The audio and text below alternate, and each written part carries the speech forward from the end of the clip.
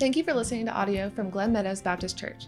We hope it blesses you in your relationship with Jesus Christ. If you are not a current member of Glen Meadows, we encourage you to visit one of our services, Sundays at 9 a.m., 10:30 a.m., and 6:30 p.m. We will be in the book of Matthew, chapter 24, and we are continuing our series dealing with what we believe. So there are all kinds of beliefs out there. There are all kinds of schisms and wisdoms and different splits and all kinds of groups. But what does the Bible teach and what do we believe? And of course, we started with what we believe about the Bible and Revelation, what we believe about God, God the Father, God the Son, God the Holy Spirit, what we believe about humanity and who we are and how we think and how we feel. And then we talked about the fall and how we are dragged down by sin and we are dead in our trespass and sin, and that following our own hearts is not a good idea because our hearts are desperately wicked above all things. Who can know it? Then we talked about Jesus and what he did on the cross to save us from our hearts that need salvation and our souls. And then talked about how we grow. And then last week, we discussed what is baptism and what's baptism for.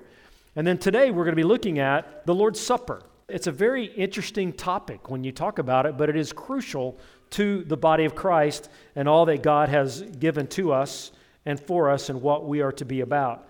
So in this passage of Scripture, we are to look closely at how the Lord instituted the Lord's Supper.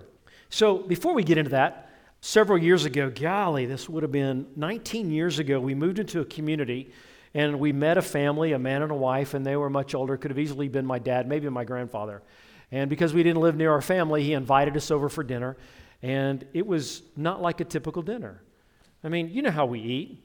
We eat on the go. We eat on the run. Having a meal together is a duty. It's something you have to work for. You have to decide. Most of the time, we just drive through, grab our meal, come home, and eat with whoever's close, and that's what we call a meal. But that's not really what a meal is for.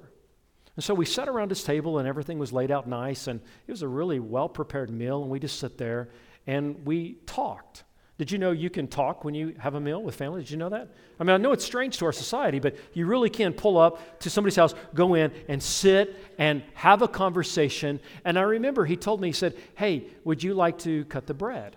And so I'm like, sure, I'll do it. And so he had a loaf of bread there, and I began to cut it. He goes, no. Don't cut it. Pull it apart. And I'm like, we don't do that at my house, but let's go for it. So grabbed the bread, and I began to pull it. He said, no, slow down. And I'm like, what? And he goes, really feel it. And began to take the bread and just pull it apart as everybody's watching. And he said, he was a very unique guy with a unique accent and a unique way of talking. He said, isn't that therapeutic? And I'm like, I don't know. Let me try it again. And that's pretty neat. So I began to rip it. Next thing you know, I'm just pulling it apart and distributing it out. And now we all have a piece of bread that came from the ground ultimately and is distributed by somebody who just kind of pulled it apart. And I did wash my hands. I want you to know that. You germophobics, I did, and it's okay. And I'm alive. We're all alive. Nobody died that day. The reality is meals are meant to be more than just feeding your body.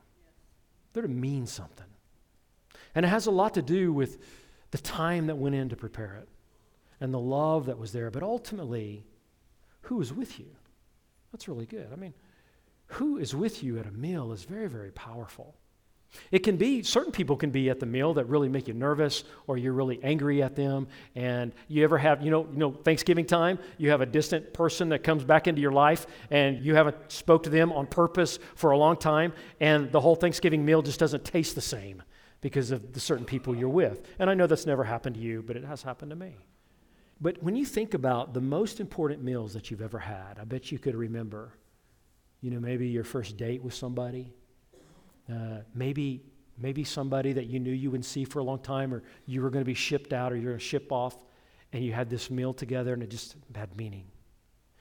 Let me propose something to you, that the most important meal that you could ever have has to do with the meaning of the meal and how it was prepared. And it has to do with who's going to show up. And that meal is called the Lord's Supper.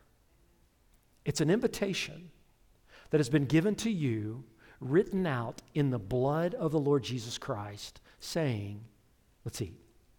Let's come out to supper. So how does this meal come about? And what do we believe about this meal? Let's open up the Bible and look at it. In Matthew chapter 26, we realize that this is the last week of Jesus' life on earth. This is Thursday night. He's with the disciples. He's giving them final instructions.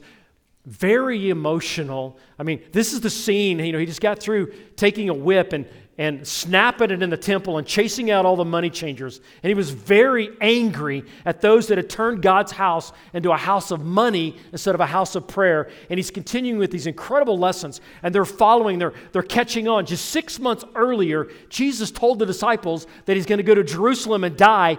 And here he comes riding in on a white horse on this last week, doing all these incredible things. And their attention is peaked. And they're just waiting for what is going to happen next. One high definition, one emotional event, one teaching. Jaws are dropping all over the place. While the Sanhedrin, the Pharisees, and the scribes are plotting to kill him, they're following along. And next thing you know, he says, I want you to do this. I want you to go find a place. He's telling his disciples, find a place that we can have the Passover meal.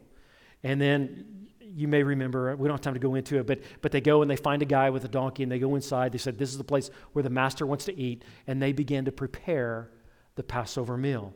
And so what I want us to do is I want us to look at this Lord's Supper, this very first Lord's Supper, from the eyes and the heart of Jesus and what he actually experienced. So he goes up and look at verse 17.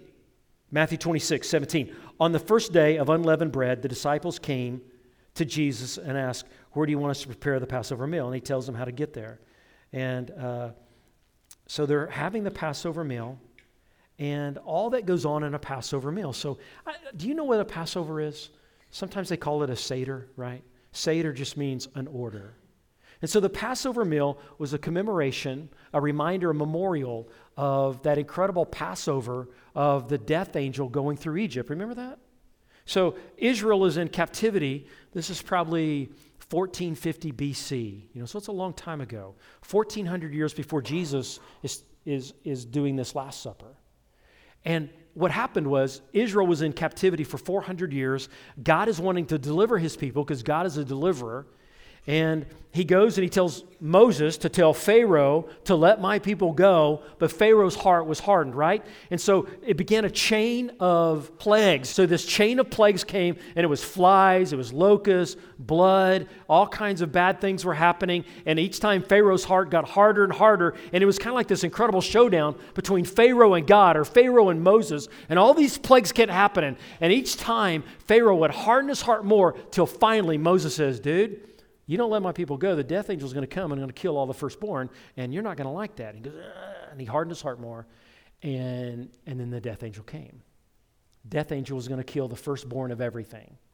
The firstborn of sheep, the firstborn of cattle, the firstborn of flies, and the firstborn of children, right? And so God said, but for those that believe and follow me, I will give you a way out.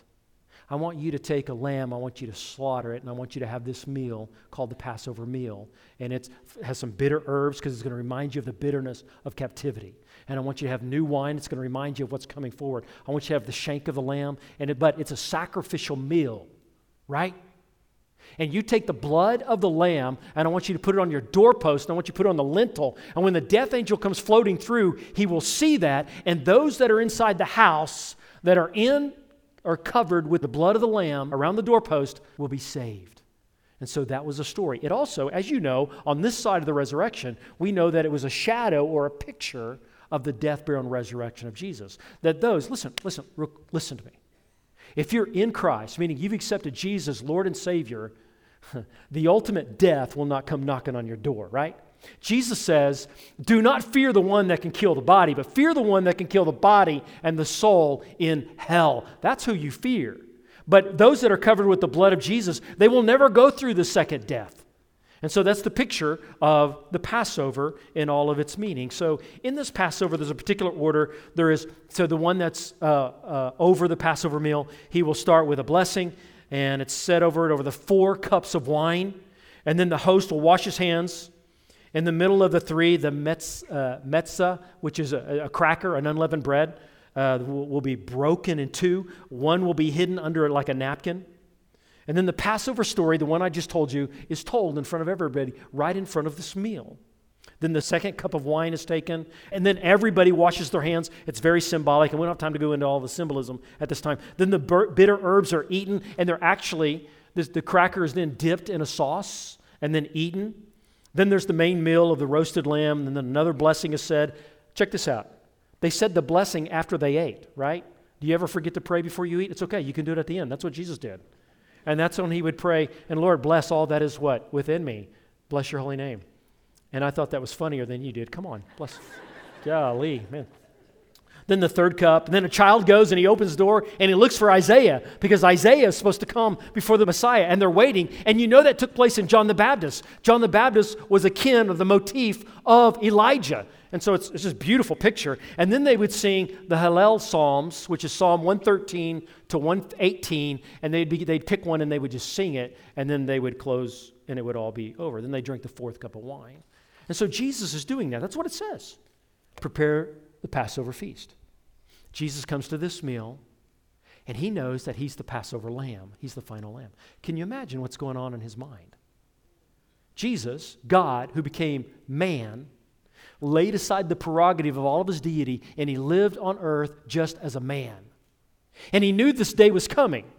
We don't know when Jesus, first it dawned on him that he was going to be the sacrificial lamb, but we know he knew it when he was baptized. Because remember, when he was baptized 3 years before this, 3.5 years, he was baptized in the Jordan, and he comes up out of the water. The Holy Spirit comes down upon him like a dove would land on a tree. The Holy Spirit came on Jesus, and you hear this voice, and it's the Father saying, "This is my beloved Son, in whom I am well pleased." And those three affirmations, he's a son, he's beloved, and he's well pleased, right upon Jesus. And then what happens after that? Do you remember? The Spirit takes him and throws him into the wilderness, casts him. In other words, Jesus, the Spirit, it was such a strong movement of the Spirit that sends him into the wilderness. It was like the Spirit threw him there. And what happened in the wilderness? Remember that? For 40 days, he fasted and prayed, and he was being tempted by the enemy. And the temptation of the enemy was to forego the cross, bow down to Satan, and he would have all the exaltation he wanted. But he chose not to.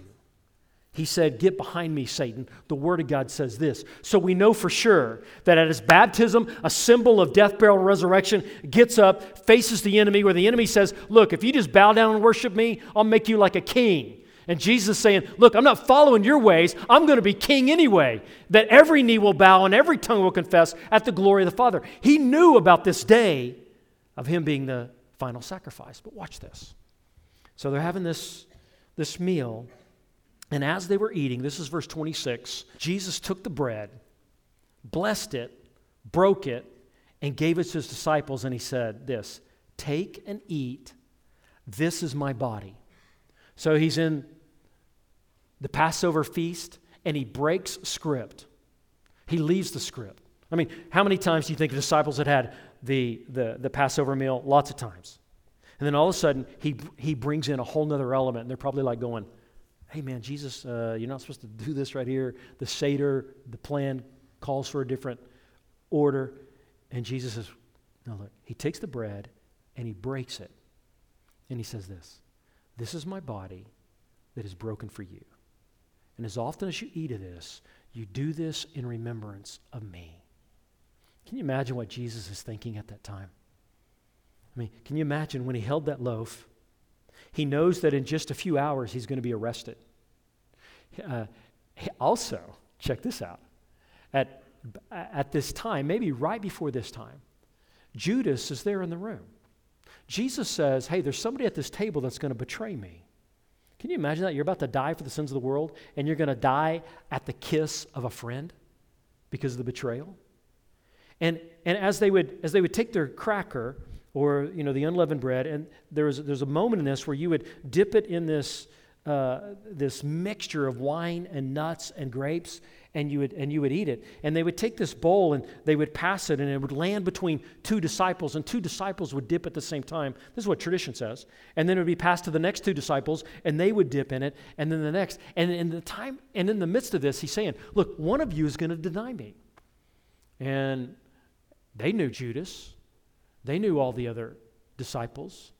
But instead of accusing Judas, they began to examine their own heart. Lord, is it me? Each one of them said, Lord, am I going to do it? And they didn't even accuse, because Judas fit in like everybody else and nobody knew it. And he says this, no, it's the one that I dipped the morsel with. And probably at that same time, in my mind, I'm just imagining that little bowl came right between them, and right between Judas and Jesus was that bowl, and they both dipped at the same time. Judas says, no, not me. And Jesus says, you said it, buddy. Now go do what you got to do. And he leaves. And then here they are. He takes this bread. He breaks script. He takes this bread and he rips it. And he said, this is my body that is being broken for you. I really wonder the depths of the understanding. I mean, I can't even approach it. But the ideas and the things that were going on, when he says, look, my body is being given to you, I wonder if he's imagining at that time bearing the sins of the world, which I think the answer is yes. Bearing every one of your sins. Do you know how many sins you have? Yeah, I have the same feeling, sister. Do you know how many sins I have? Probably one more than you do, to be honest with you. Probably one more than you do. We all have fallen short of the glory of God. Let me ask this. Have you ever done something wrong, you knew it was wrong, or later you knew it was wrong? Maybe you got caught, or maybe you revealed it, or maybe everybody knew, and you felt the shame and the blame and the guilt or the regret of something you've done wrong? I mean, you know what that feels like? In fact, some of you may be experiencing that right now. In fact, you might have come to church because, oh no, I did something bad, I need to go work it off. Come to church and try to get rid of that angst, get rid of that ulcer. So think about this for a moment. Think about all of that, of every single person in this room, of every single person in Texas, every single person in the United States, every single person on the globe right now, of every single year since day one was right upon Jesus. And when he ripped that bread, can you imagine him thinking, I'm going to be taking the sins of the world. Then he does this. Then he takes a cup. And he pours this cup and he said, this is the cup of the new covenant, just like my blood being spilt for you. Can you imagine what was going through his mind as he realizes that all of his blood is going to leave his body underneath? Listen, what I'm about to tell you, probably 75% of Christians have never heard. I'm just going to tell you that when Jesus died, it wasn't the Jews that put him on the cross. It wasn't the Romans that put him on the cross. It was the Lord God Almighty using the hands of sinful men. Acts chapter 2, verse 22. And it was here's what it was. It was the very wrath of God that came upon Jesus. You know why? Because he took all of Mac Roller's sins. And you know what happens to sin? It must be punished. It must be extinguished. And Jesus took my sins, he took all of your sins, and while he was on the cross, the very wrath of God was extinguished. He was the propitiation, or the one that resolves the sin. And he took it upon himself. So when he's pouring that cup, and he's pouring the juice, saying, this is my blood that's being poured out for you, can you imagine what he's thinking at the time? What a meal. Gosh, how intense can that be? Now let's just talk about the church from the church's point of view. Turn to 1 Corinthians chapter 11, starting in verse 17. So the scene, here's what happens. Let's go from the scene of the Last Supper. They end up singing a song at the end, and then they leave. They leave the upper room, and they go down this path, the Kindred Valley, and they go up the Mount of Olives. And along this way, you have, John records it. You've got John chapter 13 in that upper room, the washing of the feet, the Lord's Supper, and then you have Judas leaving, and then they go, and you have the incredible John 14, where he's walking over to where he's going to be arrested in John 14. He's telling his disciples, he says this, man, don't let your hearts be troubled. Believe in God, believe also in me. In my Father's house are many mansions. If it were so, I would have told you. And he's consoling them before they watch him get dragged away. And then they go by a vineyard, and he starts talking about the fruit. And he's commanding them to bear much fruit. And then as he's going up the Mount of Olives, you can envision he starts into that priestly prayer of John chapter 17, and then in 18 he's arrested. And so all of that took place. Then he's crucified. And then he rises from the dead and everything changes. And fast forward about 60 years. And then here you have Paul, who comes to know Jesus as Lord and Savior. And the Lord Jesus is giving him revelation, and it shows up in the books of like Romans and 1st and 2nd Corinthians and Galatians and Ephesians, and possibly Hebrews, we don't know, but 13 different books that Jesus revealed to him this incredible revelation. Now, Paul never walked with Jesus, right? He was not one of the 12. He was what he says abnormally born as a disciple or an apostle. But here's what happened. The Lord Jesus gave him revelations, just did. And one of those times, which is prominent because the way he bookends it, is right here. Now think about this.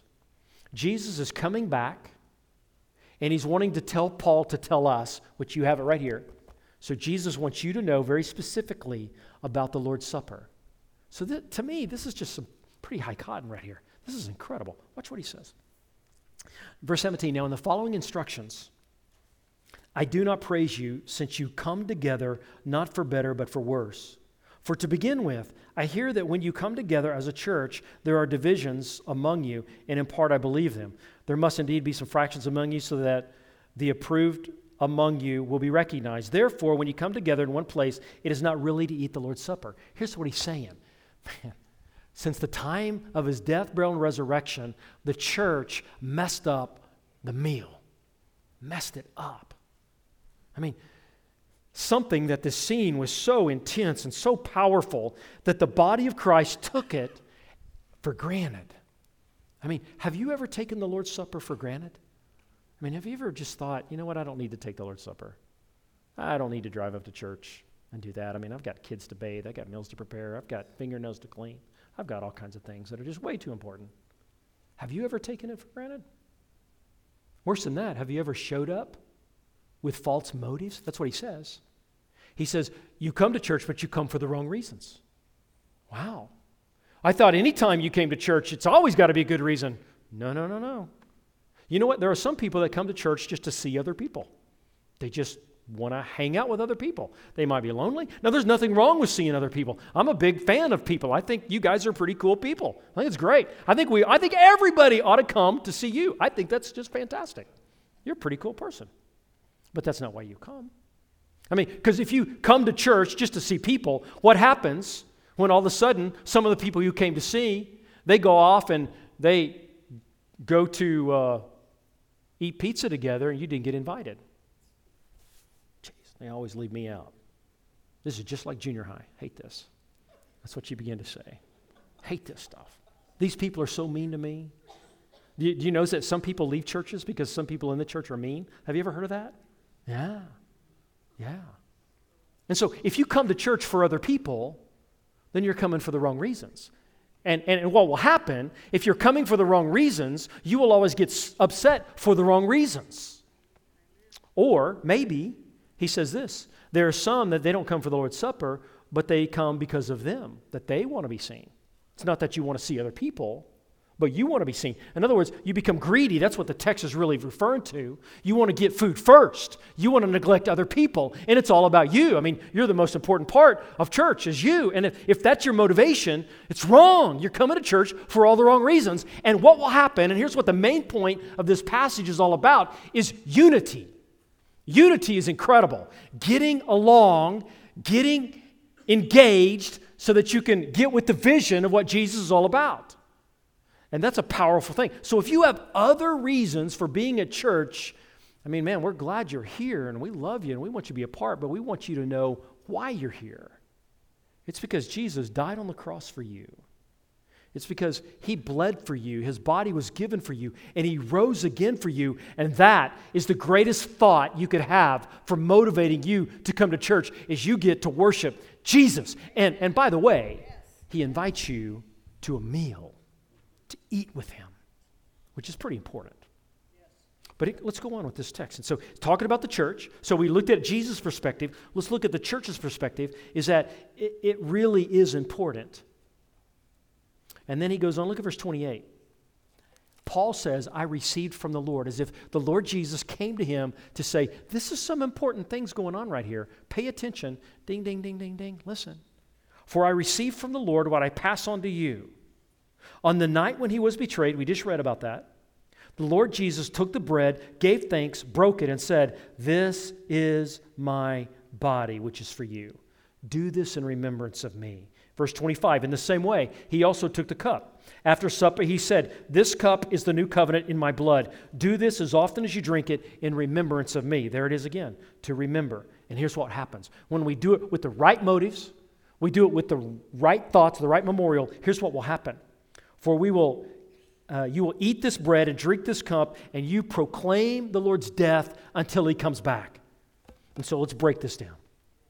So Jesus says to Paul, listen, tell Glen Meadows, tell San Angelo, tell Glen Meadows that this bread is my body. I mean, go back to the scene when Jesus rips it and said, this is my body. What did he mean by that? Well, okay, so a few years ago, we're at our house and had a big old storm. We had the sirens going off. It was crazy. Everybody was wanting to get in the scaredy hole place and just hide in the bathroom. But our front tree, I'd never seen it like this. But so here's our tree, and it was just doing this. And man, I was freaking out. I wanted to get in the scaredy hole tree, okay? The scaredy hole place where we go hide whenever storms come. And so here's the tree, and it was just going back and forth like this. Okay, let me ask you a question. How many of you believe my watch is a tree? Anyone? No. I just used it as an illustration, okay? Same thing happened when Jesus took the bread.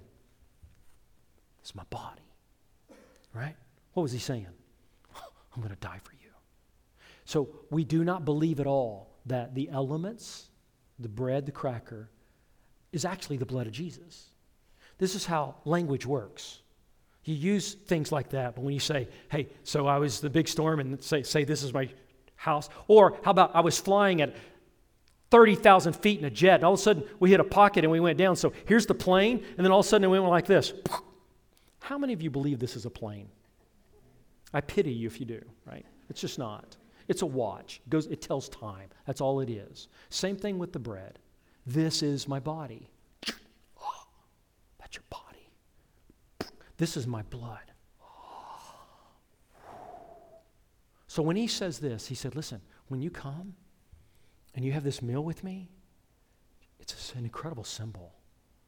It's an incredible symbol. And when you ingest it, when you eat it, here's what I'm saying. Here's what you are saying when we have the Lord's Supper. It's saying, this message of the cross, I believe it. I internalize it. It fuels my body. It fuels my motivation. I am a Jesus kind of person with a Jesus kind of message, waiting for Jesus to come back, and the world is going to know about it. Why? Not because I took it because I believe it. You see the point? It doesn't do anything to your soul if you don't mean it. And that's everything. And here's the point. This is the beautiful point. The Lord invites you. Come. Partake. Anyone. Jesus said it this way. All who are weary and heavy laden, I will give you rest. Whosoever may shall come. That's what he says. So we serve a Savior that is reaching out. In fact, when you hear the stories that Jesus tells about his love for you, he talks about a lost coin. He talks about a lost sheep. He talks about a lost son. And in all three of those stories, he is chasing after them. He says this, I have 100 sheep. One is missing. I go after the one. He's after the 1%. He's after the one that is looking for Jesus, and he finds them, and he says, come to me. So when we have the Lord's Supper, listen, here's the way this looks. We will have just a table, and we will have some type of unleavened bread. We used to buy these little chiclet-looking things that tasted really, really gross because we got it from someplace. But now we use oyster crackers because you know why? They just taste better. I'm just saying. But they don't have any leaven in it, just to stay biblical. And they're little oyster crackers. We also will have some gluten-free crackers as well, just for everybody.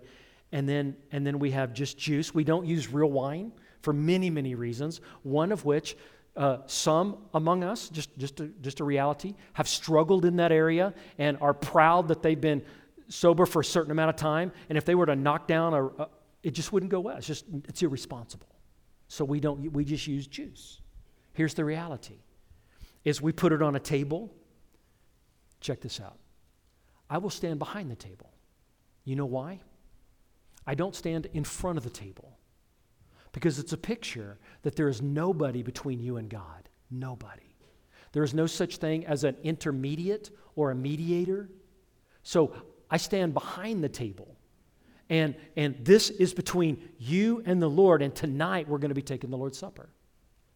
We looked at this from Jesus' eyes, we've looked at it from the church's eyes, and tonight we're going to look at it from our own eyes, personal approach to the Lord's Supper.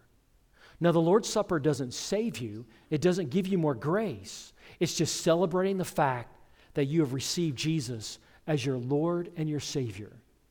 And if you have done that, let's have a meal with Jesus tonight. Okay? I think Jesus wants to have a meal with you tonight. So that in that moment, in the breaking, in the juice, that you can commemorate, you can remember, you can memorialize what happened, and it begins to give you greater motivation, and it just changes things.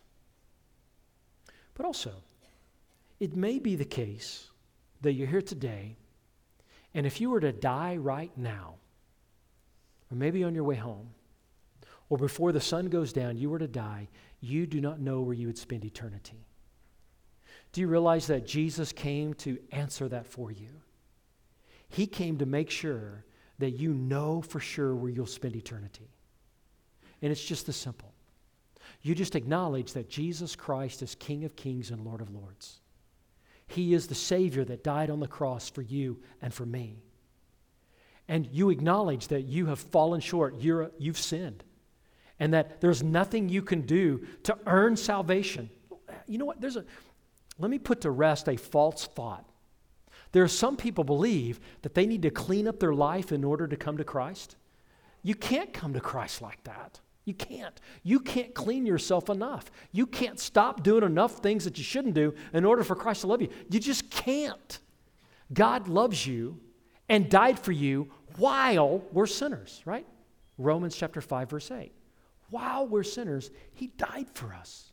There is no other way to change than to accept Jesus as Lord and Savior. And then He comes inside of you, and then the change begins. The change doesn't take place first. Salvation takes place first, then the change begins. You just have to do what I did several years ago. You just have to say, Lord, I can't do this. Come into my life and make me new. You are my Lord, you are my Master, and I will follow you. Save me. That's the meaning of the Lord's Supper. And if you've done that, if you've prayed a prayer like that, if you've approached God like that, then the table is for you. Thank you again for listening to audio from Pastor Mac Roller at Glen Meadows Baptist Church. For previous sermons and more information, please check out our website at gmbc.org.